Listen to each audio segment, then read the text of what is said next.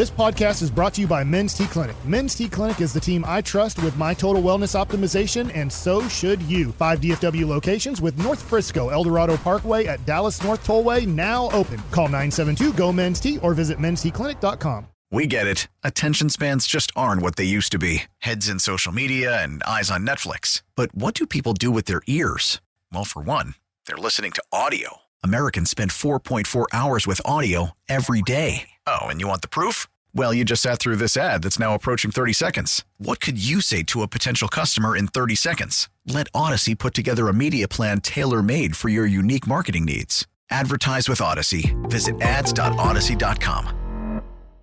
It's hour 3 of the G-Bag Nation here on 105.3 The Fan. We are about to be joined by a guest in Tampa to tell you what you need to know about the Buccaneers, how healthy they are, how confident they are going into this wild card matchup with the Dallas Cowboys Monday night. Okay, so stand by for that. We will get to Brianna Dix here in just a second, old friend to Brian, now working at Buccaneers.com. She covered the Cowboys for a while. Okay, I've been meaning to ask you guys this a couple of times. Asked you it once, and then Steve called. Maybe I'll ask you it again, and Brianna will call. Troikman said, I see a quarterback not playing with a great deal of confidence. How big of a deal is that going into this game? I mean, if he's not playing with confidence, I think you're in a world of trouble. I think Dak is the type of guy, though, that is able to overcome a lot of these things. So I think the confidence will be there when he steps on the field. But if it wasn't there, then, yeah, I think you're in a world of trouble. All right, at 877-881-1053, the truckwreck.com fan text is open. And we'll get to your thoughts on that coming up here in about 10 minutes or so. But joining us now, formerly on the Cowboys beat, now with Buccaneers.com, it's Brianna Dix here on your home of the Cowboys. And good afternoon, Brianna. How are you? I am great. How are you? We're doing outstanding. Thanks for joining us and giving your perspective here on these Buccaneers. How confident are people, down there? Right here, it's split about 50-50. How confident are Buccaneers fans? I would say extremely confident. And I think one of the vibes that's been around the facility this week is just, it is a fresh slate. I loved Levante David said he went into the meeting room and wrote on the whiteboard this week, it's a new season. And I think that's the way they're looking at it. And then Tom Brady even emphasized that behind the podium today that, hey, like everything we've done up to this point doesn't matter. It's put to bed. And it doesn't even necessarily mean who is the best team on Monday night. It's who plays the best on Monday is going to be who comes out of this game victorious. So they're a confident bunch. They love who they have in this locker room, and they're ready to roll against America's team. Well, you obviously know both teams well. Brianna, who do you think's going to win?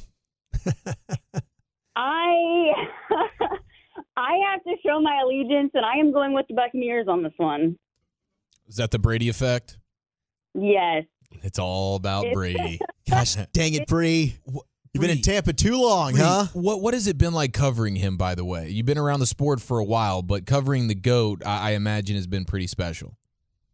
It is, and I will say, my dad has been a Tom Brady fan for a long time, so I've certainly seen my fair share of Patriots games over the years.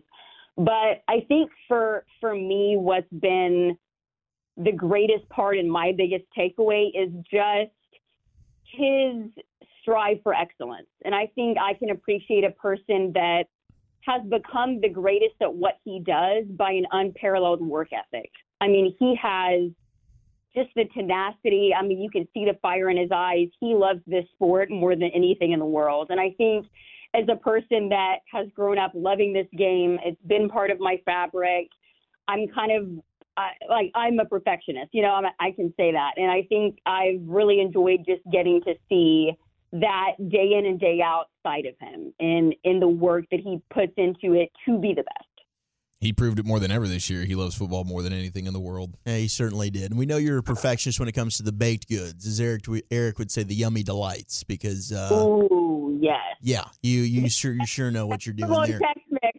Oh my gosh, those were simply outstanding. I do have two injury-related questions. What's going on with the status of that Bucs offensive line?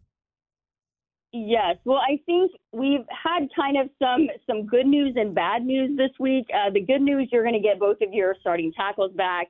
You know, Tristan Wirfs, Donovan Smith will be playing. Both of them didn't play in Week 18 against the Falcons.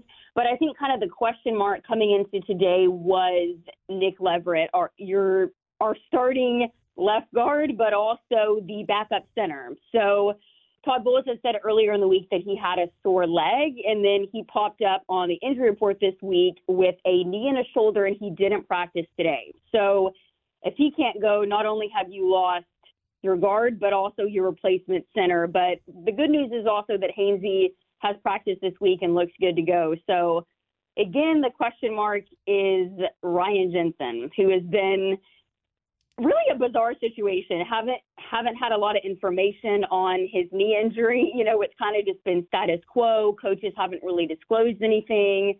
Todd Bowles said this week that he's still undergoing some tests that he has to pass. And he even said that there hasn't really been any improvement in terms of his recovery since last week. So, I mean, if he's healthy, he's good to go, then he's certainly going to be out there. But it's just a matter of how he progresses and what he looks like through the rest of this week. And then the second one would be the dancing bear that is Vita Vea. Yes, Vita Vea looks like he is on track to play on Monday night, which is going to be huge, having him next to Akeem Hicks manning the middle of the line. Brianna, the Buccaneers statistically have struggled to run the football, and they ran it well when you came in town opening night. But yes. What's happened? Has it really just been the injuries throughout to the offensive line, or is there something fundamentally? And I know you study scheme and all that. Is there something right. that they haven't, Byron Leftwich hasn't done or hasn't committed to running the ball? Right. I think the way that these games have been played has dictated the flow of the game. You know, they've had success running the football when they've been up early. You know, they were able to run the ball in week one, and, you know, the Cowboys have had a lot of issues with, you know, those perimeter runs, making the cornerbacks tackle in space. You know, Leonard Fournette gashed the Cowboys in week one on the edge. You know, when they were pinning the defensive ends, they were getting the offensive linemen on linebackers. But I think really what it's come down to is the Bucs have been playing from behind, and your defense is really what has carried this Bucs team to allow Brady to have those late game comebacks, those theatrics. But if they're not going to be having success, then you have to go with that pass-heavy script, and it's kind of turned Brady into that guy that has to be the 45-plus pocket passer, you know, which is crazy for any quarterback, much less a 45-year-old man. So I think this week they're certainly going to try and dictate the pace of the game, get started early, and be able to have that balanced attack, get play action going, and be able to kind of open some things up downfield. Brianna Dix here with you on 105 through the Fan, Buccaneers.com, formerly on the Cowboys beat. With the players getting healthy like Jensen and Vea, how different is this team compared to the Tampa team that lined up week in and week out during the regular season? Right. I think you can't underestimate what this line is when Vea's in there. And I think a lot of people traditionally, just when you look at the nose tackle position, it's a guy that's kind of that two-gapper, you know, the guy that eats up blocks and kind of creates those opportunities for other guys. But, I mean, Vea came in here. He's had a career-high sacks this year. He pushes the pocket. And, yes, he does create plays for some other guys, but he also wreaks havoc at the line of scrimmage himself. So I think it certainly boosts this team. And then this coaching staff and just me personally, I can't say enough about the job that Anthony Nelson's done, specifically also at outside linebacker. You know, the Bucs have had some issues at time, you know, with guys on the outside kind of crashing in and getting gashed a little bit on the outside. But he's really come in and been a big help for this team against the run, along with Vea and Akeem. Brianna, when from the Bucs' perspective, what scares you about the Cowboys' offense? Ooh, I would say for me, it's CeeDee Lamb and Tony Pollard. And I know that this team has not been the same running the football without Terrence Steele. I think when you had him in there with Zach Martin, they were able to have that second level, the combo, the reach blocks that were really, really effective in getting guys on the outside. And just, historically, a lot of the runs have come behind Zach Martin, whether it's Ezekiel Elliott, whether it's Tony Pollard.